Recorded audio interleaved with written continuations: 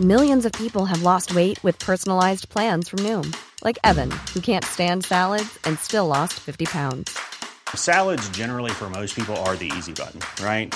For me, that wasn't an option. I never really was a salad guy. That's just not who I am. But Noom worked for me. Get your personalized plan today at Noom.com. Real Noom user compensated to provide their story.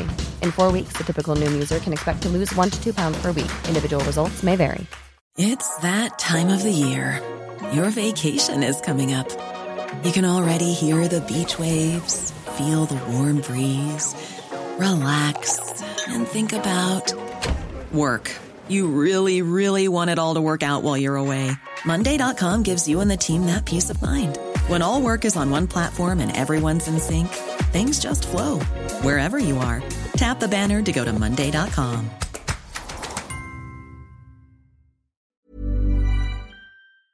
LMFM Podcasts. With CNC Carpets, we bring the showroom to you. Or you can book a personal consultation at our fabulous new showroom in Moortown, Dromiskin. Call 087 660 40 237 or visit our website at cnccarpets.com to book an appointment. CNC Carpets, for all your carpet and wood flooring needs.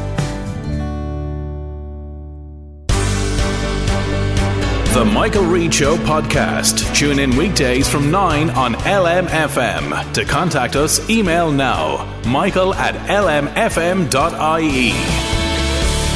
Tuesday morning, the 29th of November. Good morning, with much debate and discussion from now till 11 a.m. This is Michael Reid on LMFM. 3,500 children will be homeless this Christmas. Overall, 11,300 people in 1,600 families are in emergency accommodation. House prices are at unaffordable levels for many young people who can never expect to own their own home in Ireland. And it has never been more expensive to rent. For more than a decade, 3 successive governments have tackled a housing crisis, a crisis that has never been worse than it is now, which is why thousands of people protested under the Raise the Roof banner on Saturday, demanding more from government, demanding a right to housing. We'll debate this now with Fine Gael TD for Louth and East Meath, Fergus O'Dowd, and Cian O'Callaghan, who is the Social Democrats spokesperson on housing. And a very good morning to both of you. Fergus O'Dowd, is it a question of patience? The government is allocating $4 billion to housing,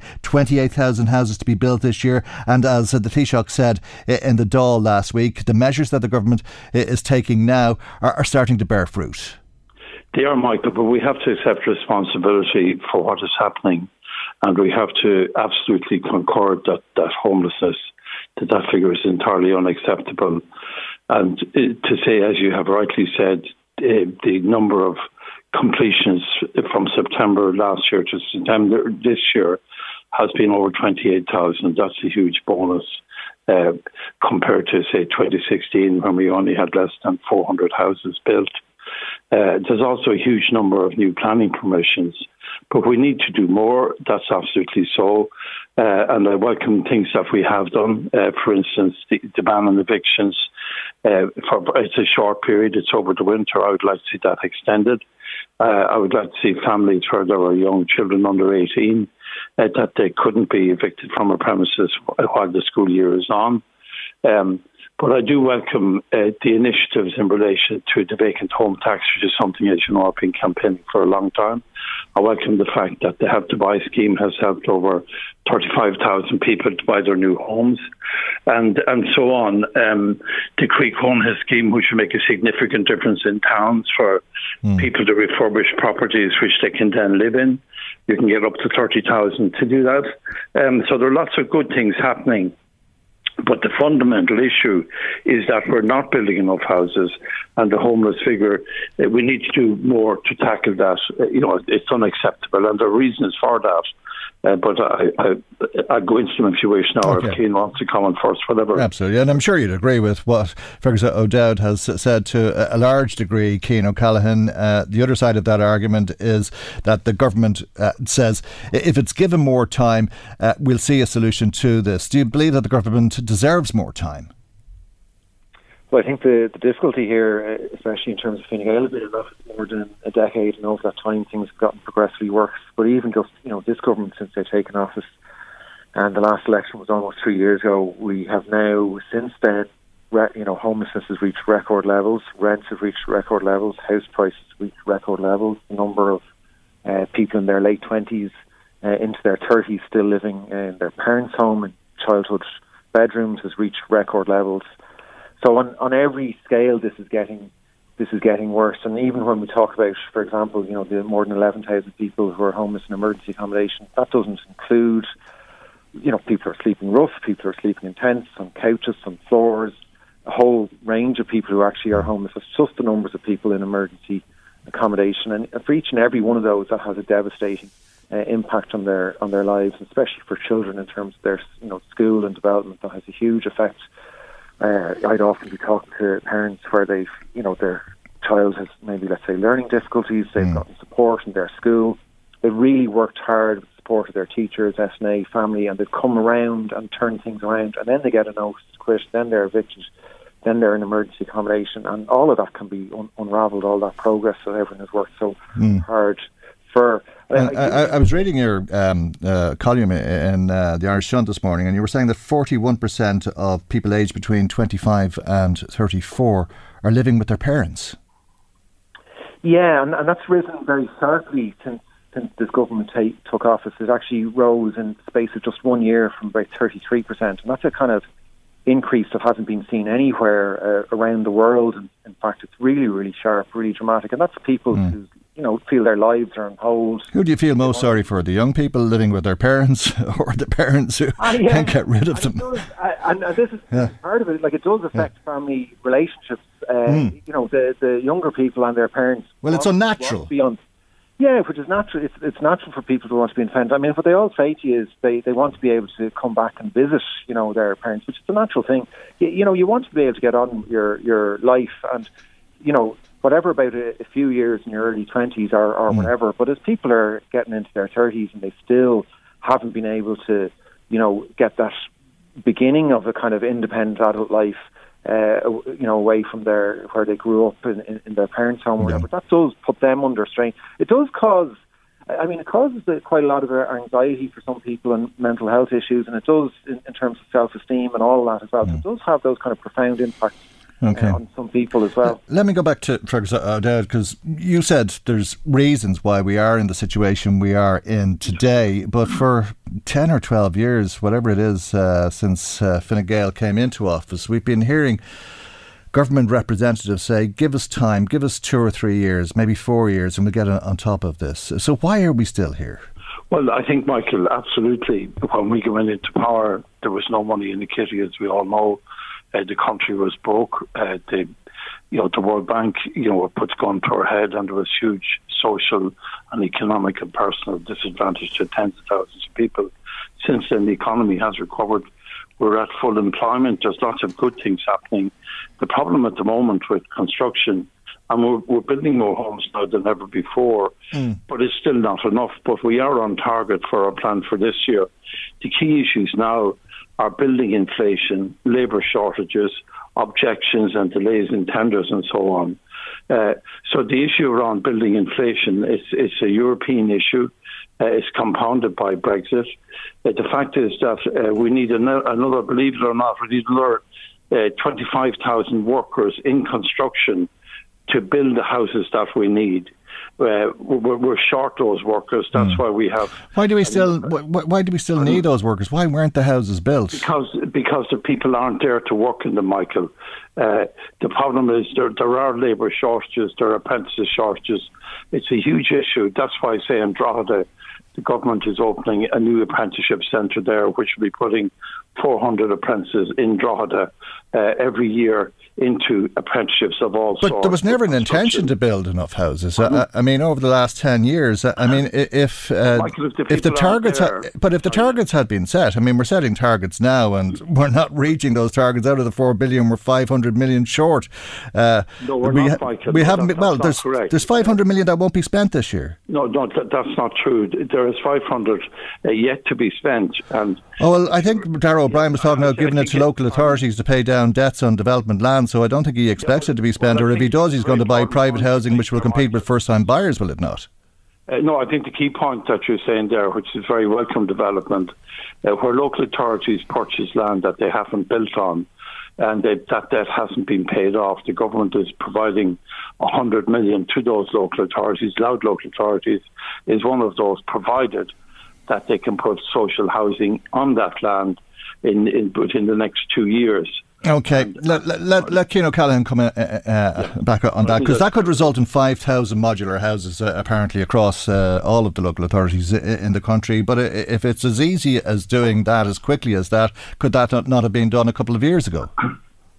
Yeah, I think to be very clear, and the Minister for Housing, Darragh O'Brien, was in at the Oireachtas Housing Committee on the revised estimates last week, and to be very clear about this, there's €377 million that was allocated this year to be spent on local authority new build homes, and that now is not going to be spent on local authority new build homes. That's been reallocated to other areas of expenditure, 100 million of it, as you said, to pay down local authority loans. Now, I've never known any government ever to be interested in paying off the debts of local authorities. This seems to be just a mechanism whereby the government can say, well, look, we didn't leave money unspent this year, and it's been reallocated to other areas. That was money that was earmarked for houses that people need. If you look at the housing delivery figures, for example, the first half of this year, the number of new build local authority homes delivered in Louth was 0.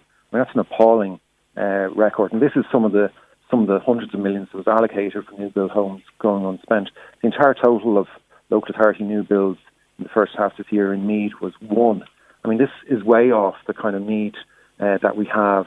And, you know, there are some measures the government's taking, but if you look at things like the vacant homes tax, they're setting it at a rate that's going to be far too low to be effective. We're getting this narrative from the government of, oh, look, this is a European issue, there's problems all over Europe. You know, there's comments from the Taoiseach saying, if you could try and find somewhere to rent elsewhere in Europe, you're not going to find something more affordable than you will in Ireland. This isn't the case. Dublin, for example, is the most expensive capital city in the European Union which to rent.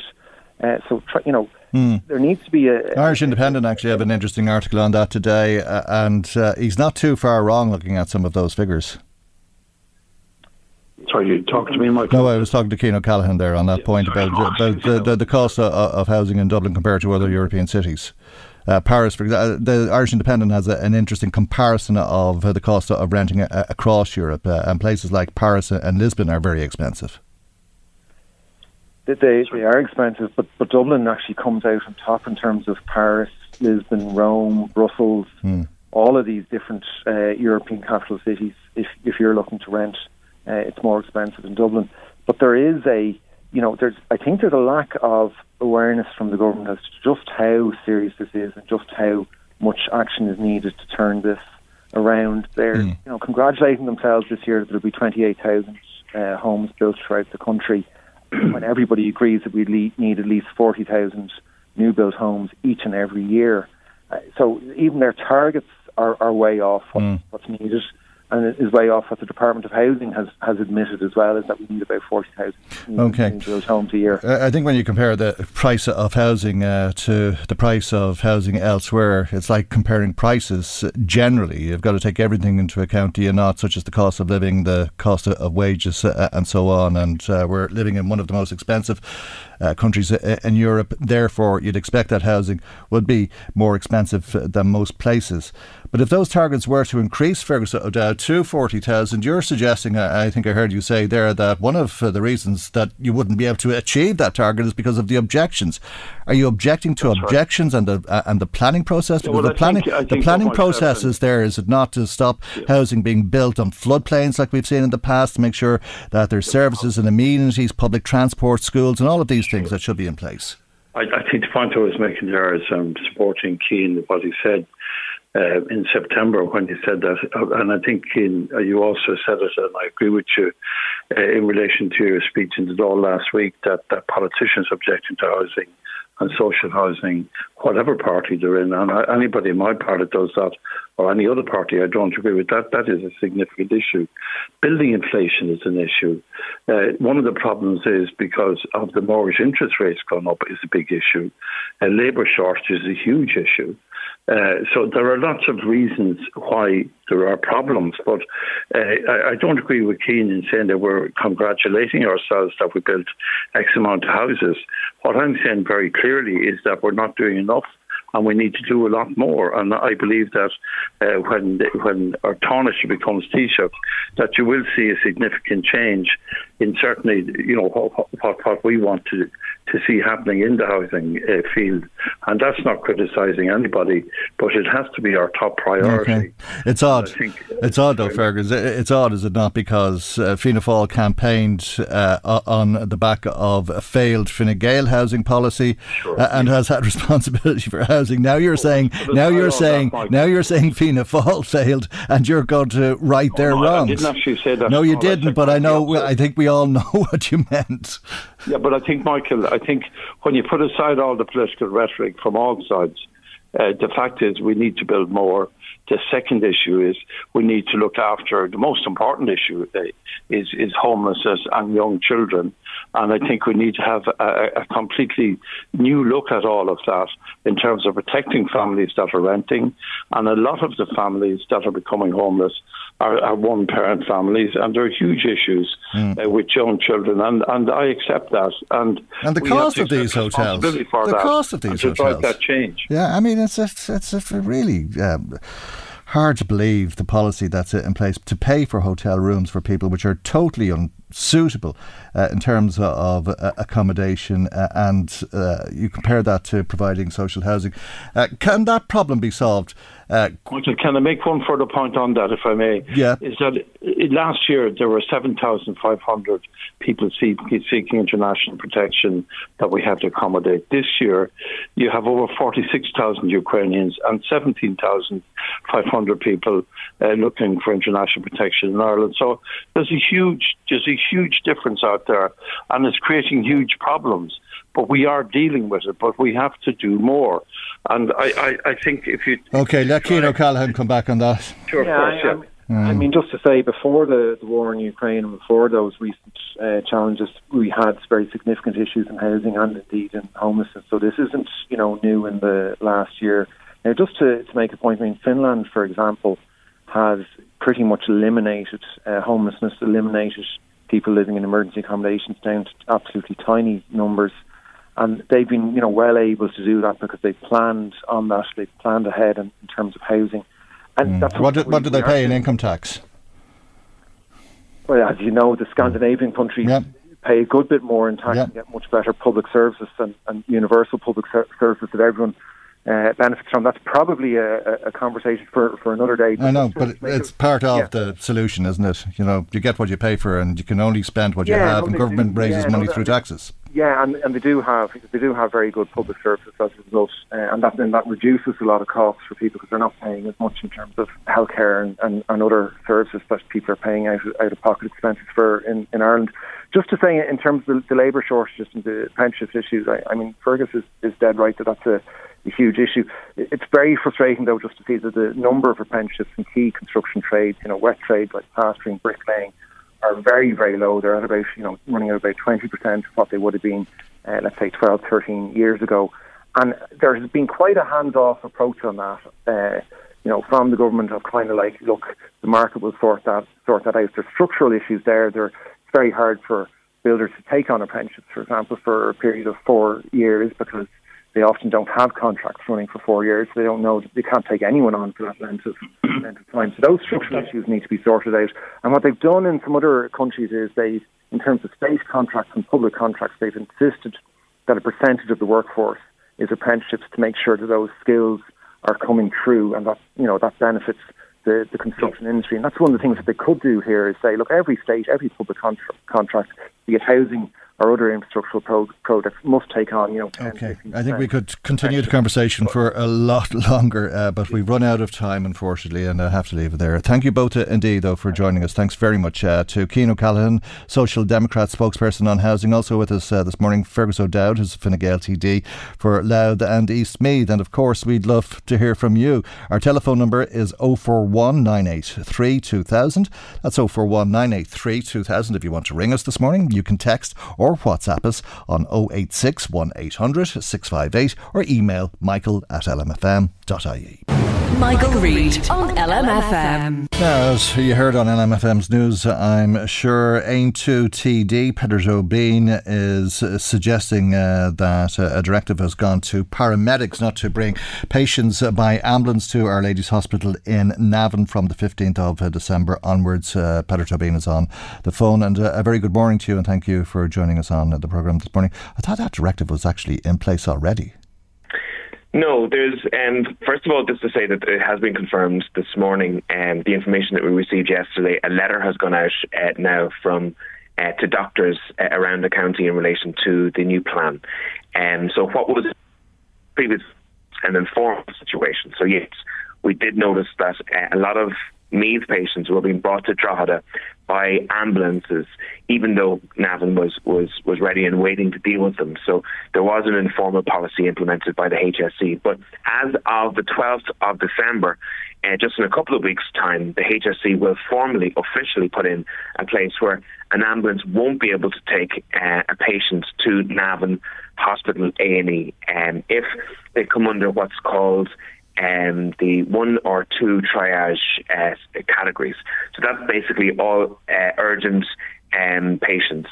Only non-urgent patients will be taken to Navan A&E after the 12th of December. And that is, in the words of the HSE themselves, the first step in a 2-step closure plan. And the second step of its closure plan, in their words, is to happen early in the new year. They said, got political cover for their first step, and they're awaiting political cover for their second step. That's the full closure of the A&E early in the new year. Now, the fact that this is happening in the middle of a winter surge is just one of those things that completely makes you want to pull all your hair out at once. I can understand that because of how you feel about the emergency department. But you said it was in their own words. This is a letter that you've had sight of, is it? Yeah, this is a letter. It's sent out by this organisation called LICC, and it's signed by 3 doctors who have a position on the LICC given to them by the HSE. And it has been sent to GPs all around the county. So this is, and the letter even says that they're sending out this letter early because obviously we broke the information at lunchtime yesterday, and now they want to update doctors on the information. So that date that you originally believed was the 15th has been revised. It's the 12th of December that this will be implemented from. As you say, it's enough for you to pull your hair out, but hardly unexpected. It is unexpected in the middle of winter, Michael, I have to say. Any medical professionals that I was talking to over the last couple of months said there's absolutely no way the HSE would actually close any part of the service until at least March. Most, decent people within the HSE that I was speaking to said that, at a time where A&Es were literally and physically out the door, there's absolutely no way that the HSE will countenance this. We have 100,000 patients waiting on hospital trolleys last year around the state. 2,000 children. It's very unusual that children are left waiting on trolleys across the country. But that's what's happening now at the moment. And we have a flight of staff from our A&Es due to the pressure that they're under. They're simply going because the conditions are not tolerable in hospitals in Ireland anymore. So when the fact that the HSE would be so distracted from this and so disconnected from this experience is just really, really hard to believe. Okay, I'm sure they had their own reasons, but when you say the letter says that it's the first of a 2-step process and that the second step will be to close the emergency department early in the new year, what do you take that to mean? The spring or the winter? Will it be in the first few months of the year? Well, it's hard to know. It says, a quote from the letter says, this phase 2 is planned for early in the new year. Dates to be confirmed, and there will be 3 main pathways for accessing the MAU after the phase 2 occurs. So they have the 2 original pathways that they mentioned previously, and that is obviously GP referral via ambulance if it's a non-urgent issue to MAU. They've added in a 3rd pathway, probably as a result of the campaign that we've done and the fact that there's no GPs available for most people in the county at the moment, and that is that there will be a triage system within the hospital for those who can't get to a GP or have no access to a GP. Okay. And that, of course, was one of the concerns that Stephen Donnelly is said to have had as well. Yeah, so that looks like that's an addition to it. But the key element here is that there will be no ICU in Navan A&E if this goes ahead. And if there's no ICU in Navan A&E, they won't be able to take most patients because they're not going to risk taking a patient if a patient can deteriorate in any ways, and because they just won't have the backup facilities to deal with it. So there will be like many cases of patients who will maybe go to a triage in Navan, but they will be taken via ambulance to Drogheda to be dealt with there. And you know, Drogheda has been off call a number of times this year due to the fact that it is suffering from overcrowding like all the other hospitals in the region. So, you know, I know from talking to senior medics in Drogheda, the senior medics are not in agreement in Drogheda in relation to this. No. So again, this is a HSE plan. Do you mean that there's disagreement amongst the medics in Drogheda?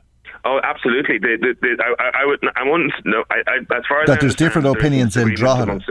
That some medics in Drogheda agree with it, some medics in Drogheda don't agree with it. Is it? My understanding is that the vast majority of medics in Drogheda do not agree with this plan to, first of all, bypass Navan. Okay, because they were represented on the review team, and I take they were represented by senior management within Drogheda Hospital, but a senior doctor. Yeah, but unfortunately not a coalface, not a person working on the front line. I think it was Dr. Ian Coonahan. Well, my understanding from this is that the management in Drogheda, and this, obviously the Drogheda are in favour of this, but the clinicians on the front line are not in favour of this. Okay, all right. Just very briefly, before you leave us, a related issue, or related in the sense that you've been asking questions of the HSE, and we're told the somewhat shocking news that 600 Irish babies are born each year in this country with fetal alcohol syndrome. Yeah, so this is a very, very serious situation whereby we put in a question to find out how many babies suffer from drug addiction and alcohol problems in relation to their development in this country on an annual basis. And the HSE responded to us that it's as high as 600 babies who are born with that syndrome, the fetal alcohol syndrome. And that significantly impairs the individual's physical and mental abilities for the rest of their lives. And worse than that, about 10% of babies that are born in the state on an annual basis, that's roughly 5,500 babies, have some level of impact mentally and physically with regards to alcohol consumption during pregnancy.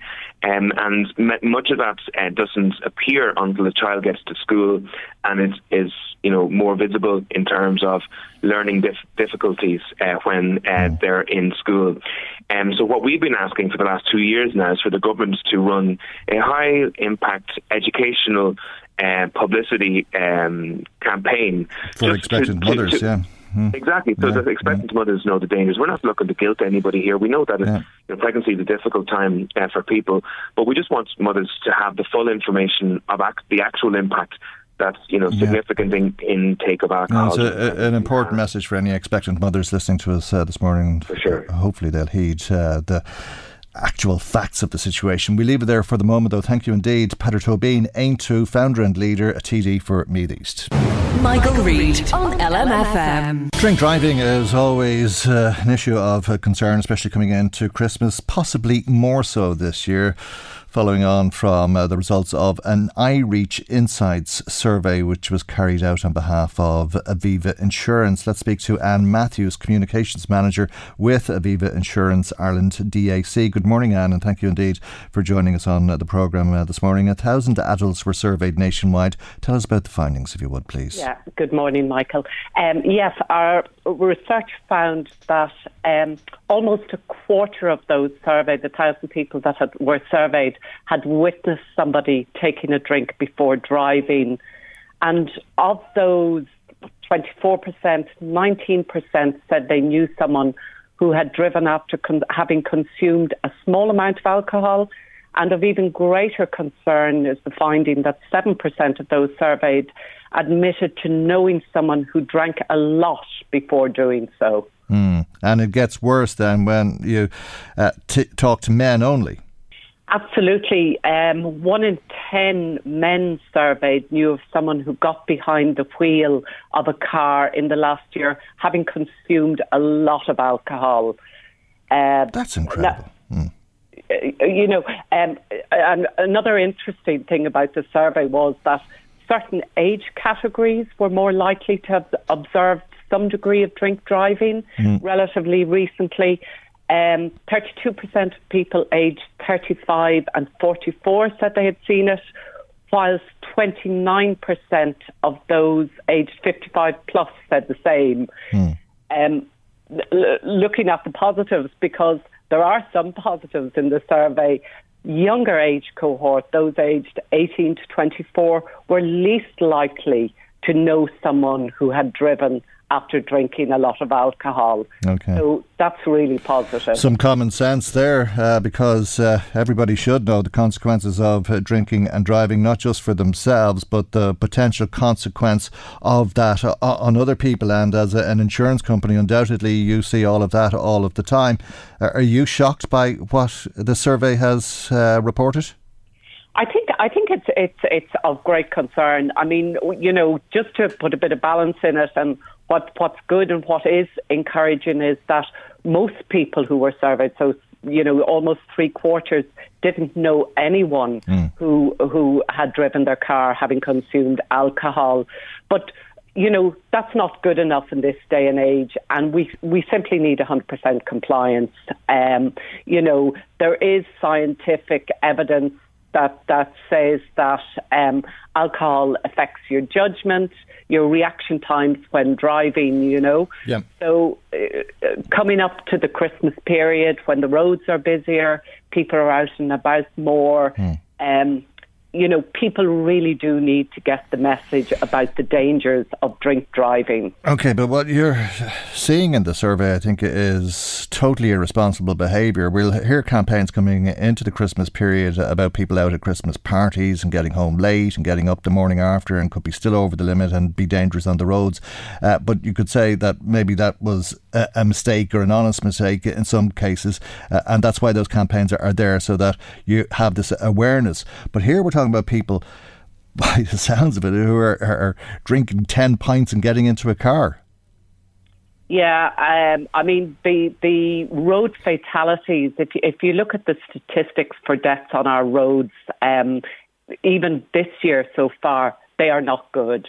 A total of 135 people have died on Irish roads this year, which is an increase of 19 when compared with the same data last year. And over 1,000 people have been seriously injured. Aviva sponsored VR headsets to educate transition year students in secondary schools before COVID, and it was a simulated car crash. Oh yes, basically showing students the impact, and it was quite staggering in how real it was.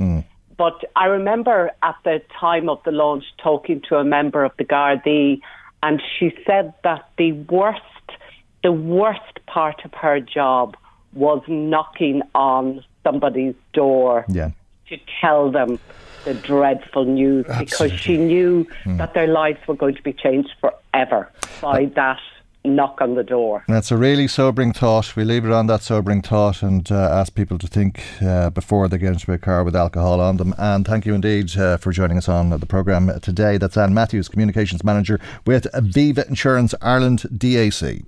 Michael Reid on LMFM. A lot of comments coming to us today. Niall works in the building trade. He says he was listening to the debate earlier today with Fergus O'Dowd and Cian O'Callaghan, and he says he disagreed that the lack of builders and labourers is a factor in the delays with constructing housing. He says it's more likely to do with the huge price hikes in the cost of materials. Many building their own home or hoping to build simply can't afford the prices that they're now facing. In his own case, he says he knows of 3 young couples who've had to halt the work on their homes being built because they've run out of money, and they've asked them to stop work because they just can't pay until they manage to get more together. In the last 6 months, he says, the price of materials have gone through the roof. For example, a roll of insulation was €20 about 6 months ago, and he had to buy insulation yesterday for a job, but he was charged €53 a roll. That's some jump from €20 to 53. I suppose we're seeing that, though, right across the board. He says there's a lot of people out there who want to have their houses built or renovated, but they just don't have the money. They can't afford to do it. In his opinion, it's the biggest obstacle facing housing construction in this country at the moment. Well, many thanks, Niall, for calling us and indeed for sharing all of that with us. Jimmy has been in touch with us about the bankers' bonuses that you've been hearing about in the headlines, and he says the people that left many people bankrupt and homeless in this country are now to get these bonuses. How can this be allowed to happen? James is in Drogheda. He says along narrow West Street there's an awful lot of derelict buildings. Why can't they use these buildings and remodel them for use as apartments or townhouses? It would be much better building upwards and using unused buildings in our urban areas rather than building out into the country and using all of the agricultural land that is used to feed us, as he puts it. Thanks for that, James. Some WhatsApp messages. We are a great country, says Ellen. A great country, that is, when a dentist can have his debts wiped out and the banks get their bonuses back. Another bill for the taxpayer. The mind boggles. Thanks, Ellen. A lot of people in touch with us about the bankers' bonuses, and I think we're going to be hearing a lot more about that, not just today, but in the coming days. The Oireachtas Finance Committee is scheduled to meet at 11 o'clock this morning. Let's speak to a member of that committee, People Before Profit TD Mick Barry, who's on the line. And a very good morning to you, and thank you indeed for joining us. When your committee meets today, you're going to call for an emergency meeting which would call in the Minister for Finance, Paschal Donohoe, to talk about lifting this pay cap of €500,000 a year for bankers, and indeed the fact now that the Minister is proposing that they be able to pay bonuses of up to €20,000 generally.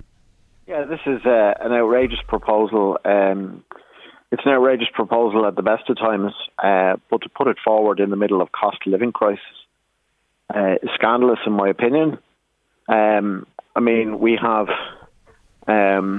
working families trying to scrape together the euros to make sure that kids have a decent Christmas, and they wake up and they read on the front page of their newspaper or when they scroll down their phone that the €500,000 a year pay cap for bankers is to be lifted, and that bonuses of €20,000 are to be allowed. It's not on, in my opinion, and I want the Minister to come before the committee. Why is it not on? It's obviously not on in the eyes of many of our listeners who are also contacting us this morning. But I suppose the question that can be asked is, what has it got to do with you, or what has it got to do with our listeners?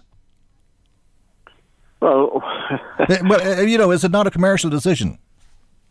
Well, it shouldn't be a commercial decision. The question is, do you want to have banks privately owned and run for profit, or do you want to have banks publicly owned and run in the public interest? Now, at the moment, one bank has been fully privatised, that's Bank of Ireland. Two other big banks, Premier TSB and AIB, are in majority state ownership. But what the Minister is lining up here is to bring them into majority private ownership, certainly AIB, early in the new year, and then the bankers' pay cap being lifted kicks on from that point. So this issue is intimately connected with the question of whether the banks are privately owned or publicly owned. I think they should all be publicly owned, but at the moment two of them are, and the Minister's still lining this up. As I say, it's not on. The banks would argue otherwise, and they will tell you that they can't get the people to get out of bed for less than $500,000 and so on. They'll go elsewhere. Yeah, that's what they will say. But there's 2 points I would make about that. First of all, is €500,000 a year, an unfair wage for a banker. And the second thing is that if you're going to run your banks along... Planning for your next trip? Elevate your travel style with Quince. Quince has all the jet-setting essentials you'll want for your next getaway, like European linen, premium luggage options, buttery soft Italian leather bags, and so much more. And is all priced at 50 to 80% less than similar brands. Plus, Quince only works with factories that use safe and ethical manufacturing practices. Pack your bags with high-quality essentials you'll be wearing for vacations to come with Quince. Go to quince.com/pack for free shipping and 365-day returns. Capitalist lines as capitalist enterprises, whether they are privately owned or state-owned, because the government have run state-owned banks as capitalist enterprises in reality, it might make sense to have extraordinary wage rates for bankers. But I believe that if you had a properly nationalised system, that it was democratic and it was run in the interest of ordinary people, that it should be possible to have expertise from banking experts and economists who don't support the right-wing pro-capitalist line down the line to come onto the board of a bank and assist a committee that's elected from the workforce and from the customers, as is often the case in the credit unions, to run banks in a modern society. I believe that could be done and should be done. What about the bank workers who want these bonuses? Is your proposal to prevent them, not anti-worker? Look, if there's someone working behind the counter in a bank who wants to be able to get a bonus for work that they do 9 to 5 during the week, that's one thing. It's a different thing entirely if you're talking about bank executives who are on €500,000 a year, who want that lifted, who want to be able to get bonuses of 20,000 and add benefits like having their health insurance paid for them. It's a totally different kettle of fish. Will it have any impact on people who are struggling to make ends meet and give their children a good Christmas, whether the bankers get this type of remuneration or not? Yeah, I think it does, because when a country is struggling with a cost of living crisis, the morale of the people is an important thing. And you demoralise people by forcing them to scrape together the euros to give the kids a decent Christmas on the one hand, while lifting pay caps for bankers on €500,000 on another hand. I mean, government ministers talk about social solidarity now. I think they use it as a bandage to cover up the fact that we've got a deeply unequal and divided society. But how can you talk about social solidarity when you've got one law for the rich and another law for the rest of us? Okay, well, I suppose the world is full of rich people and poor people, and that's why it needs to be changed, Michael. Yeah, well, perhaps so, but I think we'll be hearing today from government that it's actually a good news story, won't we? That we had a banking crisis, the banks collapsed, bankrupt the country, a €64 billion bill. I think we ended up paying €45 billion or something like that. But that was 13 years ago, and now we're coming back to some sort of semblance of normality. Yeah, well, I mean, we'll see what the listeners think as to whether lifting a banker's pay cap of €500,000, allowing them to be paid bonuses of €20,000, and having their health benefits paid for from the bank's funds is a good news story or not. It's the hard work of the people of this country and the taxpayers who chipped in, who sorted out the banks. That's a different story entirely from what we're hearing about today. All right. Well, we'll undoubtedly hear more from our listeners. They've already been in touch with us, and thank you indeed for joining us. I think there will be some support from what we've been hearing from other members of the committee for your call for this emergency meeting with the Minister to discuss this proposal. But thank you, as I say, for joining us this morning. Mick Barry is a People Before Profit TD for Cork North Central and a member of the Oireachtas Committee on Finance. Let me bring you some more of the comments that have been coming to us this morning. We'd a WhatsApp message from somebody saying, "Good morning, Michael. Regarding Fine Gael and Fianna Fáil's housing policies over the last 20 years, they both have failed and it's getting worse. Young people now can't afford to buy or rent in this country." And I don't believe our politicians really understand what that's like. All we hear is grown adults squabbling in the Dáil on a daily basis over everything and anything. Come together for once and for all. Form a cross-party committee to tackle the housing situation in this country, says our caller. Thank you. It's quite often that when that happens, because you've got all sorts of cross-party committees, and there is a housing committee, and you'd have independents and all of the political parties on those committees, and quite often they agree to a large part, but when it comes to individual party policies, well, things tend to differ and approaches tend tend to be different. And obviously, when you've got a crisis like this, you've a government who will tell you that they're doing what they can, and an opposition who'll pick at it because there is obvious failings. Keep up the great work, Peter Tobin, says listener on WhatsApp. My friend was in Navan Hospital yesterday and was seen within 30 minutes. The staff were brilliant. It's a great hospital. Deirdre in touch saying it would be a total disaster if they closed the emergency department in Navan. Drogheda won't be able to cope, she says. Thank you as always, Deirdre. A Slane listener says, I'd like to bring to your attention a scam alert coming from Amazon. Got 2 phone calls about a watch worth €300 for collection. Just a scam. Anybody else listening, ignore it if you get it. Thank you, Slane listener, for that word of advice. Paddy Duffy says, we've been listening to the same old tripe from Fine Gael for years. Well, at least you were listening, Paddy. I suppose that's one good part of it. He says, we've been listening to the same old tripe from Fine Gael for years. They've had their chance and they blew it. They need a long spell on the opposition benches and nowhere near government until we get our housing, health and education where it should be for a very wealthy country. Somebody else saying, I just received a letter to say my knee surgery is going to be done in Dundalk. I'm not going to Navan where I'm attending, which I'm not sure how that works, but thanks for that. Obviously James is somewhat confused by that. Very interesting call to us about that attack on that 9-year-old boy in Wexford by that pit bull. Is there not a strict law enforced to muzzle dangerous breeds of dogs, and all dogs should be on leads in public places, parks, etc., says our caller? There is, of course. There's the 10 dangerous breeds and they should be muzzled at all time, on a short lead at all time, and walked by somebody who is over the age of 16. Some of the owners, says our listener, are a selfish lot and they allow their dogs to run free so they don't have to bother cleaning up after them. That young lad in Wexford is the latest to suffer from a pit bull in a public place. Too late putting dogs down when the harm is done. Well, I'm sure, like me, there's an awful lot of people listening to you, Navan listener, who can only agree with what you say. It should be criminal and it should be enforced. I mean, these laws are there that you have to have a muzzle on these dangerous breeds.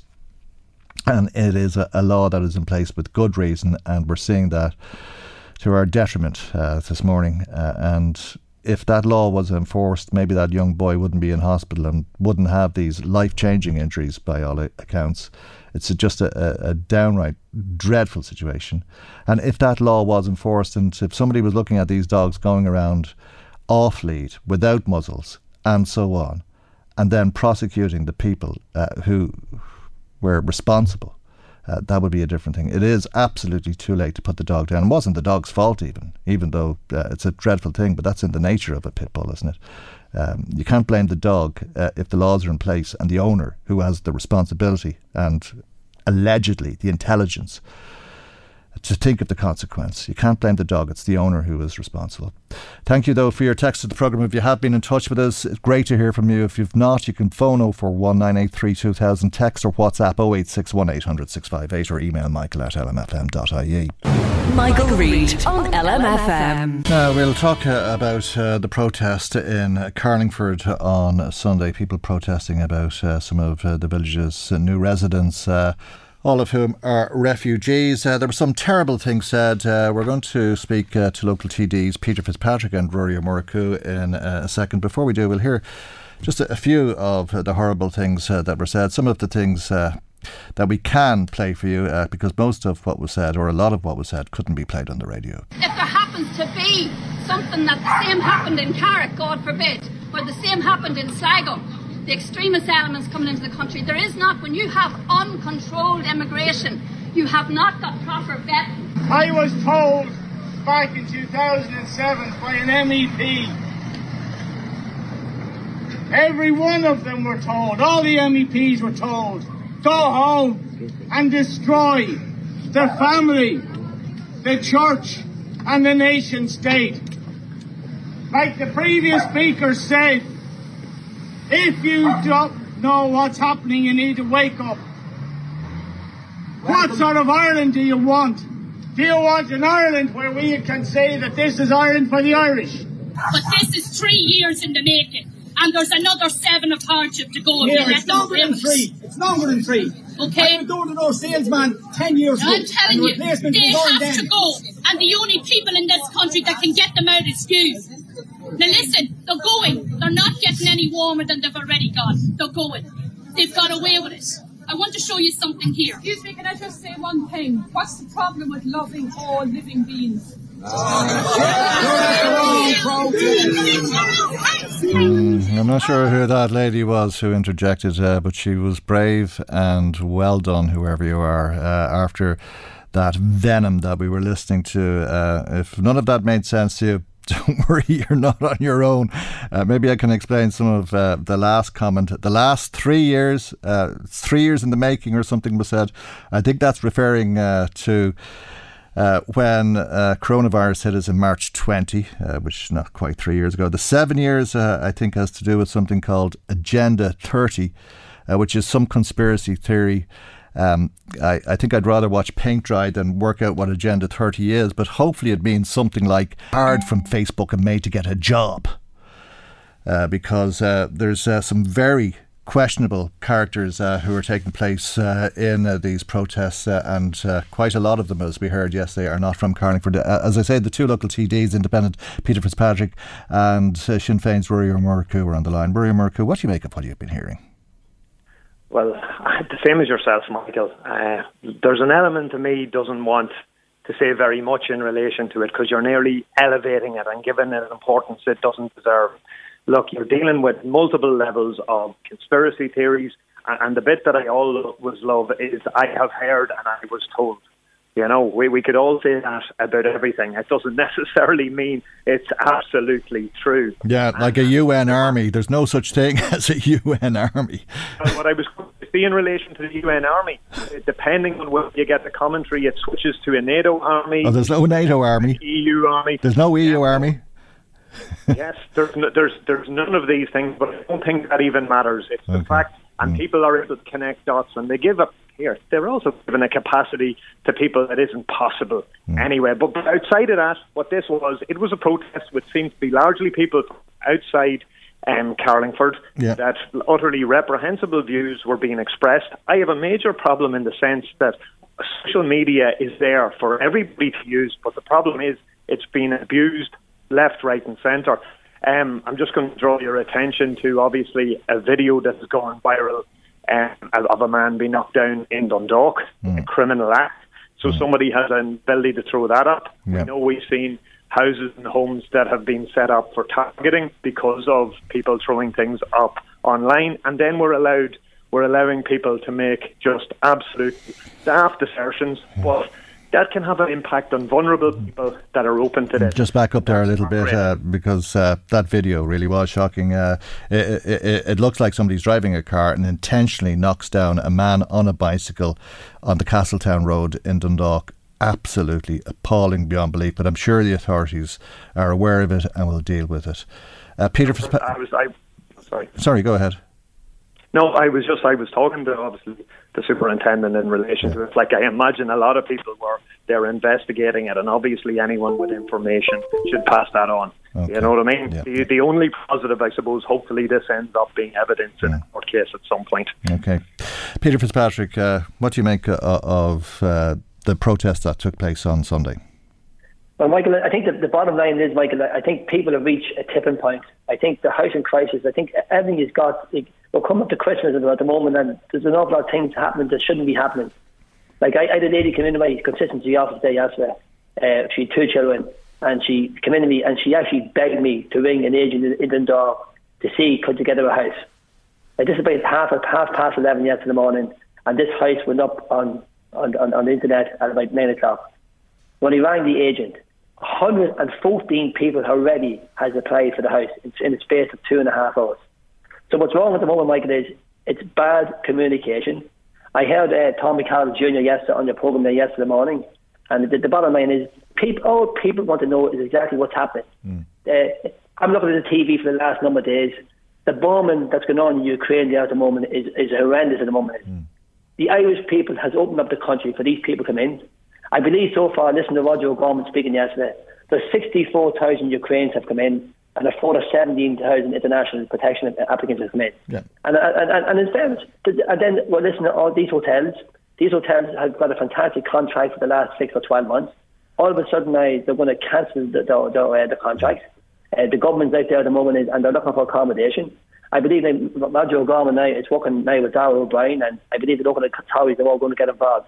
The bottom line at the moment is, coming up to Christmas, people want their own home. Like 11,000 people homeless at the moment. People are really. Michael, I just. But is that reason to protest about giving sanctuary to people fleeing war situations in the Adventure Centre in Carlingford? Michael, what happened in Carlingford should never happen in Carlingford. There's an awful lot of decent people in Louth and everywhere else at the moment. And as Rory said earlier on, Michael, I have no intentions whatsoever of coming on your programme this morning and talking about these people doing absolute and utter disgrace. I just said to you, it's a communication. If the people in Carlingford hadn't known what was happening, what happened there was, and Tommy Carl said yesterday, was 41 male Ukrainians came to Carlingford, and all people could see was coming was males. I just said, there's I don't think they are Ukrainians. They're refugees, but they're from other parts. I think he said there was 23 or 26 Ukrainians living in the houses opposite, women and children. Michael, we're back to this word again, communication. As I said, I was just looking at the statistics there this morning. And if you look at it, Ireland has opened their arms to the Ukrainians and these international protections. Like, if you look at it, like, there's thousands of getting school places in primary and secondary schools. There's thousands getting further education training, because for them to progress themselves and maybe stay in Ireland and help with the workforce, they need to learn the language English. Like, this government has done a lot for them. Even like when you live in this country, it normally takes about 9 months before you can work. Now they've reduced it to 6 months. Michael, what happened is wrong. The Irish people do want to help the Ukrainians. Of course, Michael, this situation we have, it's all down to it's all down to the and it's being driven by racist, fascist elements on the internet. Do you think that the Irish flag, that the tricolour, should be used? I mean, I'm sure you don't, but do you think that something should be done to stop it from being used as a symbol of hate? Because that's the way it appeared in Carlingford on Sunday. Michael, one person, I believe, had an Irish flag on it, Michael. And to me, Michael, I'm not coming on your programme this morning to give these people publicity. Okay. I would come on your programme this morning and say, listen, there's a war in Ukraine. Would you ask them to stay out of Carlingford? Michael, of course it hasn't stayed in Carlingford, Michael. And in fairness, I footed the guards the weekend in Carlingford. And in fairness, so there's, the guards done the best and everything else. And these people, all they're doing is, and Michael, I'm not being smart, Michael. I do know some of the voices that you played in your programme this morning. And these are the same people that will go anywhere, Michael, to do these protests. But I'm just saying, we don't want Carlingford to get a bad name at this. All the people in Carlingford are. Well, you see, let me go back to Rory Muraku, because you see tricolours down in East Wall as well, and I'm sure elsewhere. And I mean, it conjures up images of 1930s Germany. It's horrible. You're looking at the flag and hating the flag, and that should not be the case. Do you agree with that to any extent? Well, here, I accept that it can conjure up a really bad picture. I'm not sure that it's quite the level of what happened, obviously, in Germany at the 1930s. And like I said, but it's a symbol of hate. I don't want to give these people any level of, I don't want to put them on any sort of pedestal that they don't deserve or whatever else.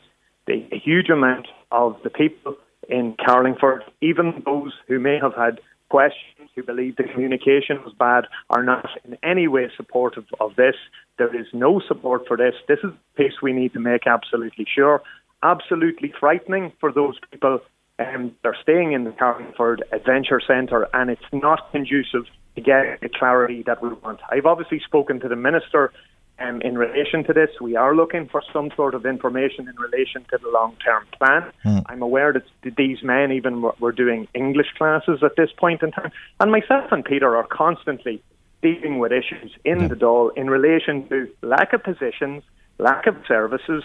We're looking for people from physios, SLTs, bus drivers, across the board. There's foreign recruitment drives on at this point in time. And difficulty with all these issues, you always get characters who want to start talking about unchecked mass immigration. The reality is immigration is an absolute necessity. Peter has said it also. There is a vicious war that is going on at this point in time, and we have decided to show solidarity in relation to international protection. I'm sure many of us have had difficulties over many years in how long it has taken this state to process people. We know the absolute farce that was direct provision, where people ended up being stuck in it for 14 years, in many cases not able to work, and all those other factors. So all this has to be improved. And there is an element of anger from people. Of course. The housing list numbers. Yeah, of course, and many reasons. Because of the lack of services. But that doesn't mean that's these people's responsibility. In no way is it. And we really have to be the best that we possibly can be in these set of circumstances. There can be no room for that level of hate and bile. We need to stand by people as much as we can. Okay. And just, I'm running way over time. Just, I'm sure you want to echo that before we finish up in 30 seconds, please, Peter Fitzpatrick. No, the people in Carlingford are welcome these international protected applicants and the Ukraine at the moment. I think the word the guy there at the moment is, like, what's happening in Ukraine is the Irish people has opened up their arms for these Ukrainians to come in. Yep. A lot of work has been done, a lot of facilities put in place. But Michael, the situation at the moment is the housing crisis. As I said, I used the word tipping point. Yeah. I'm just going to say that the government's going to have to do something really, really serious. And Michael, there's just one of your listeners said something this morning. I know you didn't give it the thumbs up, but I think we should have a cross-party committee working very closely together with housing. And if everybody in the government... no, I did give it the thumbs up. I just said that we do have one.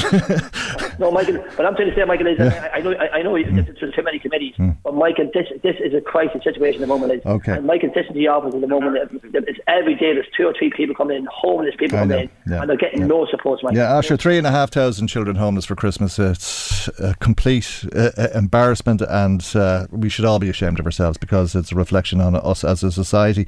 Thank you both, though. I've run over time. I have to leave there. Thank you both for joining us this morning. Independent TD Peter Fitzpatrick, Sinn Féin TD Rory O'Murray. Michael Reid on LMFM. Next month's Taoiseach Leo Varadkar raised eyebrows over the weekend, speaking to DMG Media in an interview on extra.ie about armed Gardaí. A lot of Gardaí are actually armed, more than you think. That's very much a decision for the Garda Commissioner rather than for a politician. But certainly if the Garda Commissioner came to me or came to the Minister of Justice and said, we think that we need guards to be armed or we need more guards to be armed, well then I would absolutely say yes. But that should be a call for the Commissioner and his team rather than politicians. But I certainly wouldn't do anything to block that if he make their job safer. That's what we definitely need to do soon and make their job safer. Liam Herrick, Executive Director with the Irish Council for Civil Liberties, is on the line. You wouldn't agree with the Taoiseach, would you, Liam? Good morning, Michael. Well, with regard to the body cameras issue, we've taken a different view on that, and our view is pretty simple, that if the evidence is brought forward that shows that it'll make guards safer and make the public safer, we're in favour of it. But we haven't been convinced by the evidence that's been there so far. And the Department of Justice had a consultation on this issue, but they never published the outcome of that. So it's a simple question of the evidence. If the evidence is there, we'd be for it, but up to now we've not been convinced, and we've seen what's happened in the United States and the UK, and there seems a pretty mixed bag of what the outcomes will be. I mean, we need to be careful if we're increasing the surveillance capacity of our police, and if we're going down the road of more and more cameras. Can that be a barrier between the public and the police? Because we want to have a community policing service in this country. That's the vision that we have. With regard to the Taoiseach's comments about arming the guards, I mean, it's just really difficult to understand where he's coming from on this. The Taoiseach has been in government throughout the period where we've had a complete rethinking of how we want to have policing in this country. We need to remember, in 2017, there was a really deep crisis in our police. We'd lost 2 government ministers because of scandals in policing, 2 Garda commissioners, Secretary General of the Department of Justice. You know, like, we were really at the end of the road. And the government that he was a member of decided to set up a commission on the future of policing, which, mapped out a very strong blueprint for reform of the police. We have 3 pieces of legislation currently before the Oireachtas, and in all of that 5 years, the emphasis has been on how do we have a community police service in Ireland where people have guards in the community, and it's the complete opposite of a militarisation of policing. And the guards have reacted very strongly as well, saying they don't want to be armed.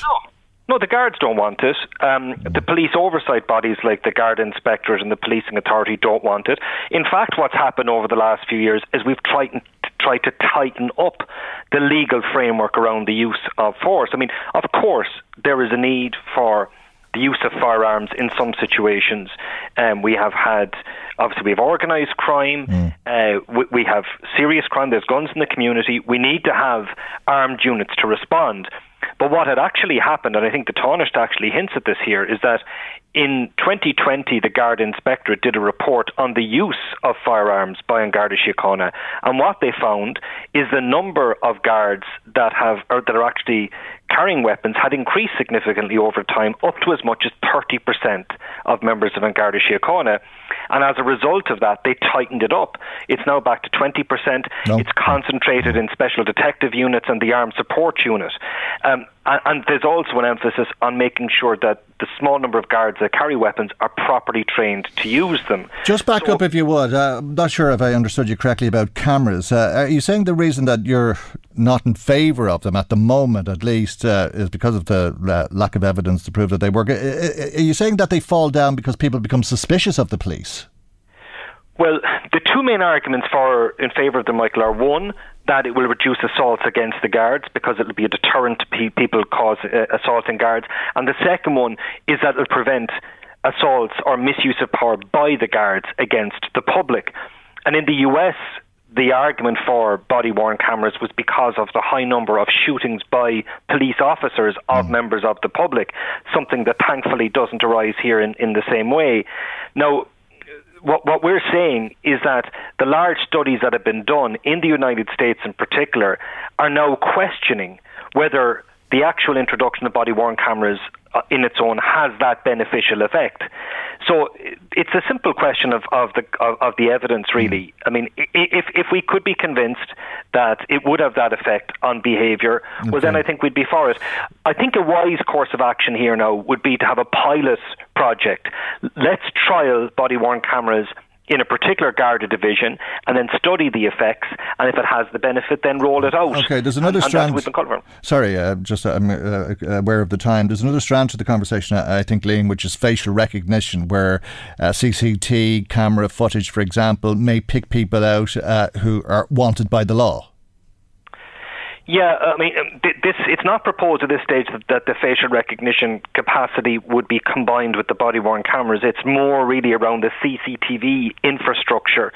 This is a highly contentious proposal that the government has introduced pretty late in the day to legislation around surveillance, and it's doing it at the same time that the European Union is moving towards banning the use of facial recognition technology by police because of the potential for infringing people's privacy, civil liberties, restricting the right to protest and so on. So Ireland is doing something that the European Union is moving in the opposite direction of, for very strong human rights and civil liberties reasons. And I think the government has yet to explain where this is coming from.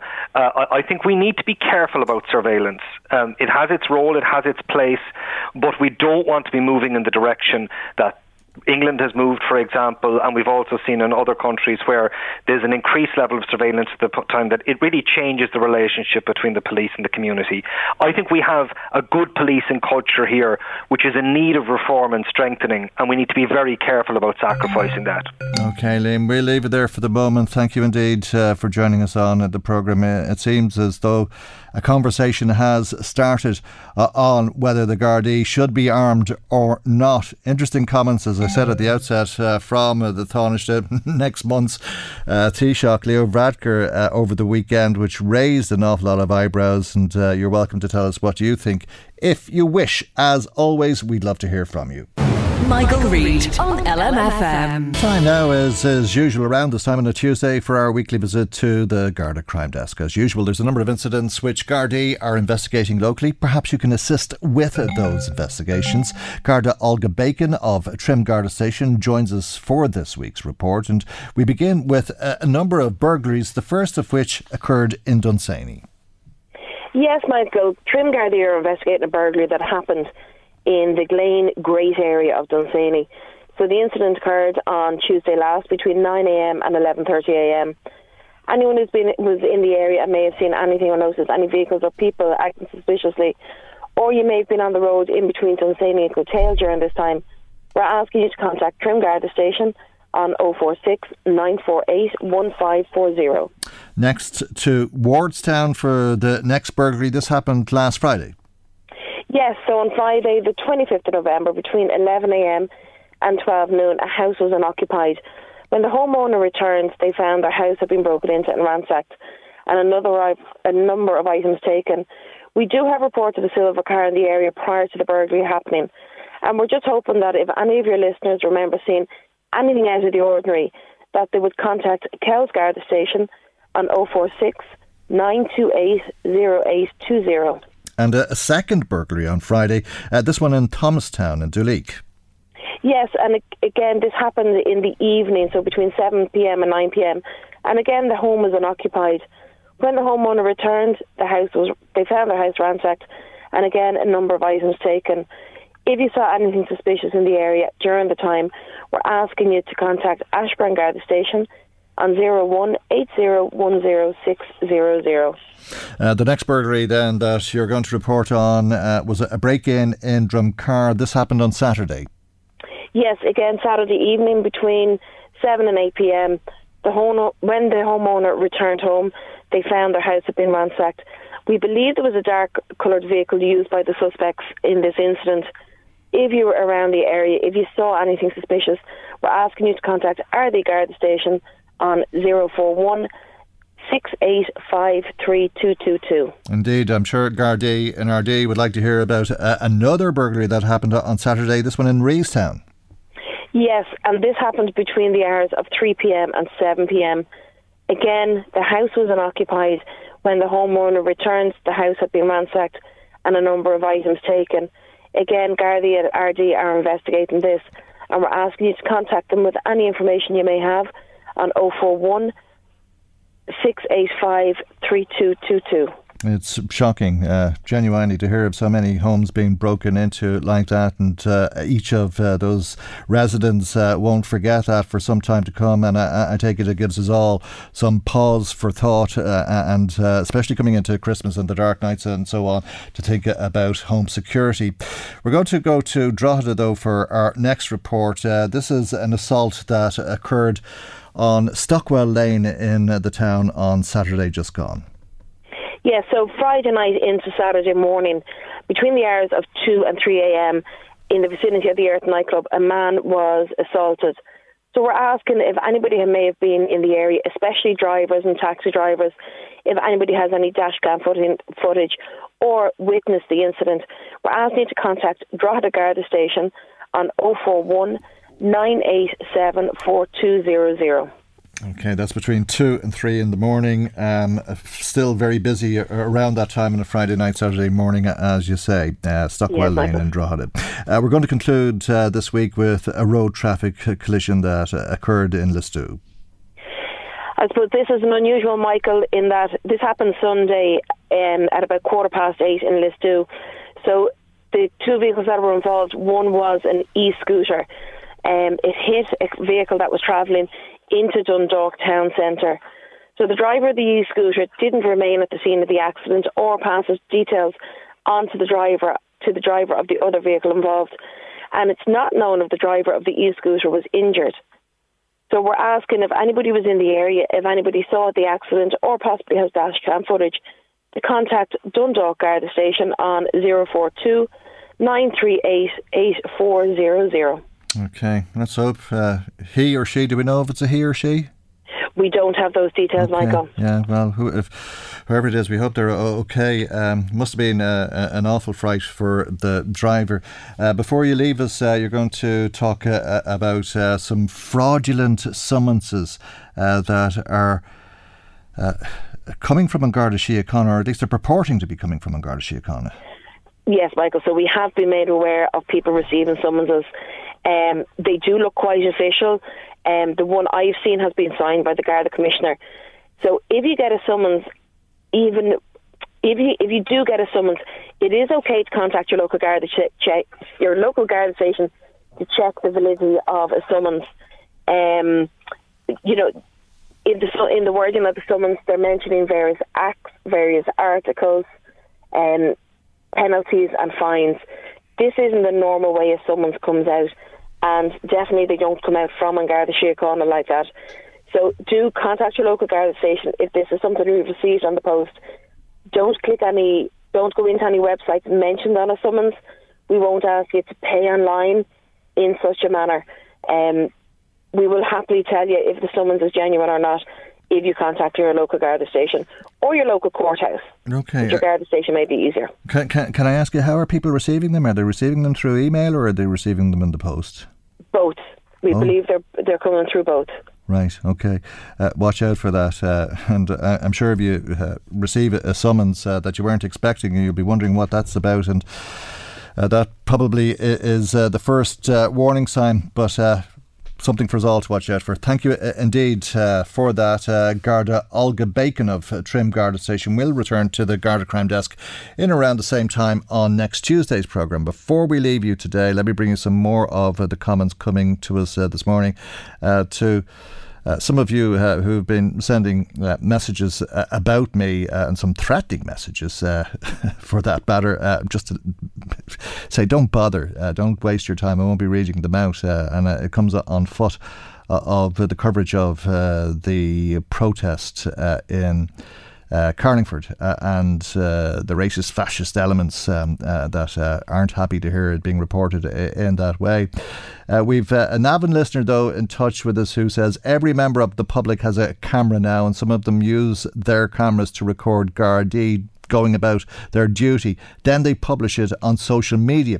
Where is the civil rights of members of An Garda Síochána and why are they not protected? Give Gardaí body cams and stop the bull that we hear about citizens' rights, says our listener. Thank you indeed for that. Pete wants to know why we were talking about the Irish tricolour as a symbol of hate, because I just felt that if you were one of the 41 refugees inside the Adventure Centre with people outside demanding that you don't get too warm, and holding a tricolour, that it could be seen as a symbol of hate. I suppose that explains it, Pete. Betty saying there was a Karen giving out, and she sent us a comment yesterday talking about Karens, and I did get your follow-up message to say that you meant Karen, and it means a woman who gives out. Thank you, Betty. Thanks to everybody who's been in touch. That's our programme for today. God willing, we'll see you for our next programme tomorrow morning at 9 a.m. right here on LMFM. Good morning. Bye-bye. The Michael Reid Show podcast. Tune in weekdays from 9 on LMFM. To contact us, email now, michael@lmfm.ie. LMFM podcasts. With CNC Carpets, we bring the showroom to you. Or book a new showroom appointment on 087 660 4237.